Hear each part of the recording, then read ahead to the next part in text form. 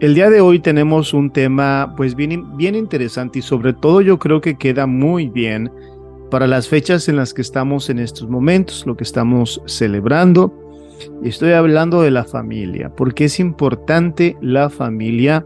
Y tú en tu novela y siempre que planteas alguna situación o algún tema, hablamos acerca de los pilares de la vida.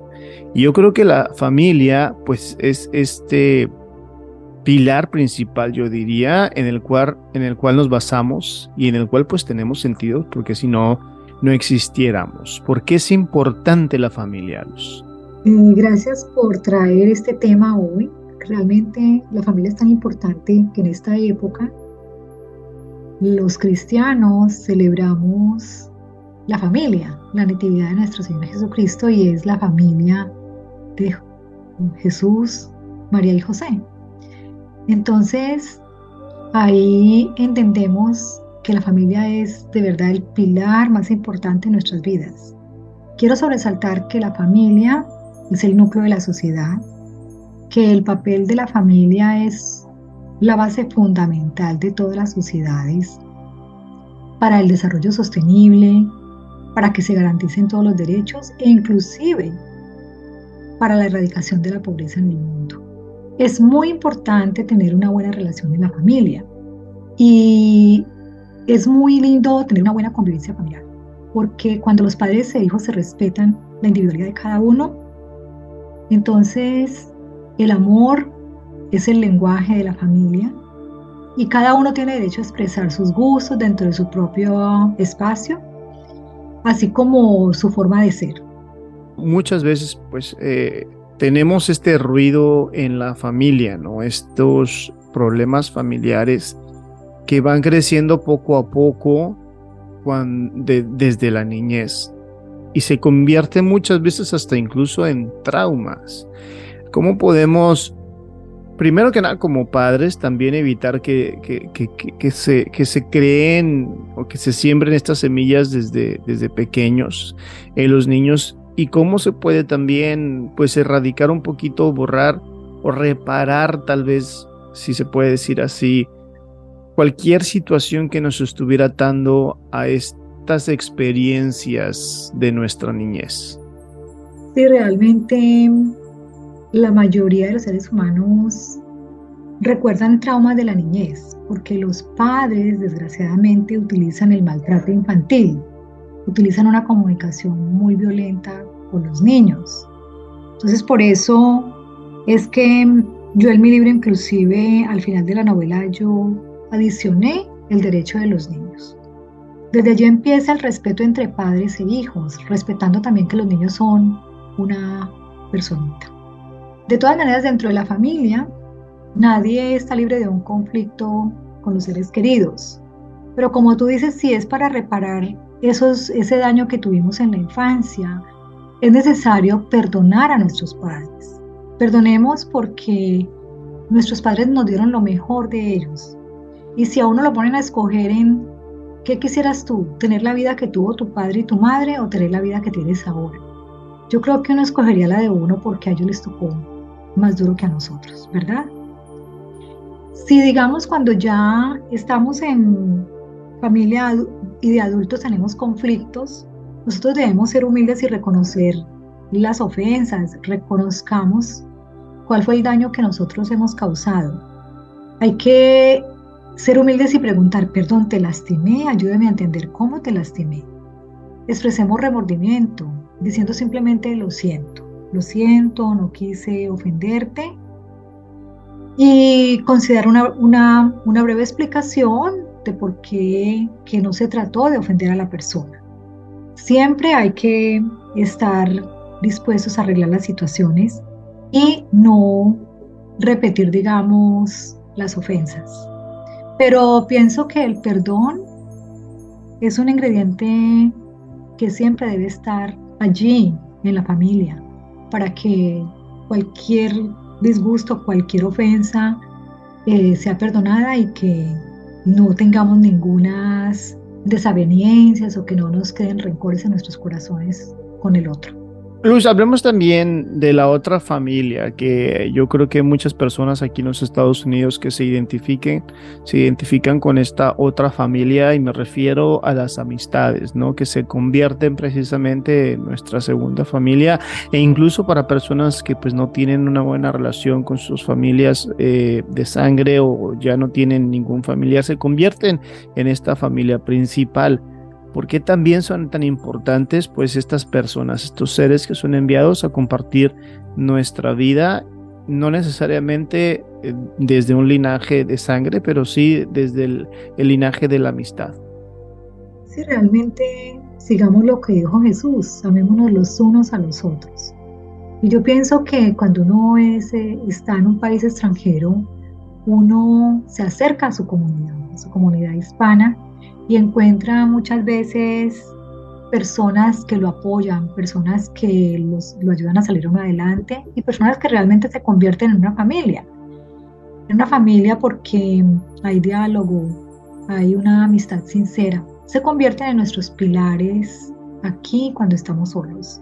Entonces, siempre hay que pedir ayuda, no nos sintamos solos, que no tenemos, por estar en otro país, y no tenemos apoyo, porque como tú dices, muchos amigos, muchas familias aquí se convierten en nuestras verdaderas familias. Luz, ¿cómo reparamos esas cuerdas rotas, esos enlaces que tenemos, ¿no? Esos eslabones en esta cadena de nuestras familias, o incluso con amistades también, después de un desacuerdo, de ya sea político, religioso, un malentendido? ¿Cómo retomamos esto? Y precisamente, pues me viene a la mente, ¿no? Estas escenas de las cenas de Navidad, de Día de Acción de Gracias, de Año Nuevo, en donde estas, pues diría yo, heridas que todavía están sin sanar, o espinas, salen a relucir, y pues dañan este momento tan pasional y tan importante, y no necesariamente pues en este tipo de ceremonias, sino en cualquier momento, ¿no? ¿Cómo podemos limar esas perezas, dejar todo atrás y mejor mirar hacia el futuro? Eh, Muy lindo lo que dices, porque cuando nosotros reconocemos la herida, cuando reconocemos qué es lo que nos ha hecho daño, cuál ha sido la ofensa, eso es lo que saca la espina, dice un dicho popular.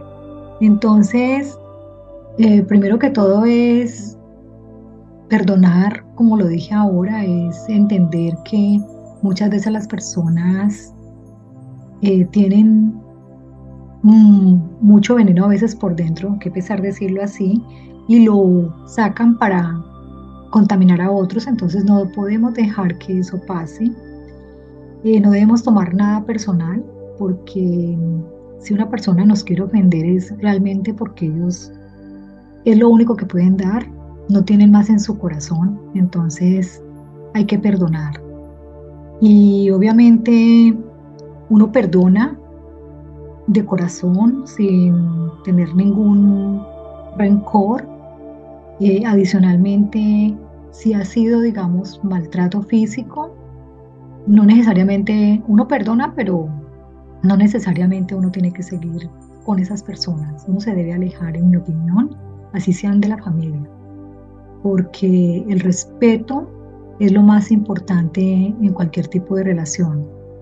Pero realmente la comunicación, pienso que es lo que nos ayuda a que nosotros podamos aclarar esas diferencias, y podamos llegar a unos acuerdos que nos permita vivir en paz, que nos permita reparar esas heridas, que nos permita reparar esas relaciones que han sido rotas por malos entendidos muchísimas veces, o por cosas insignificantes que nosotros le damos mucho valor.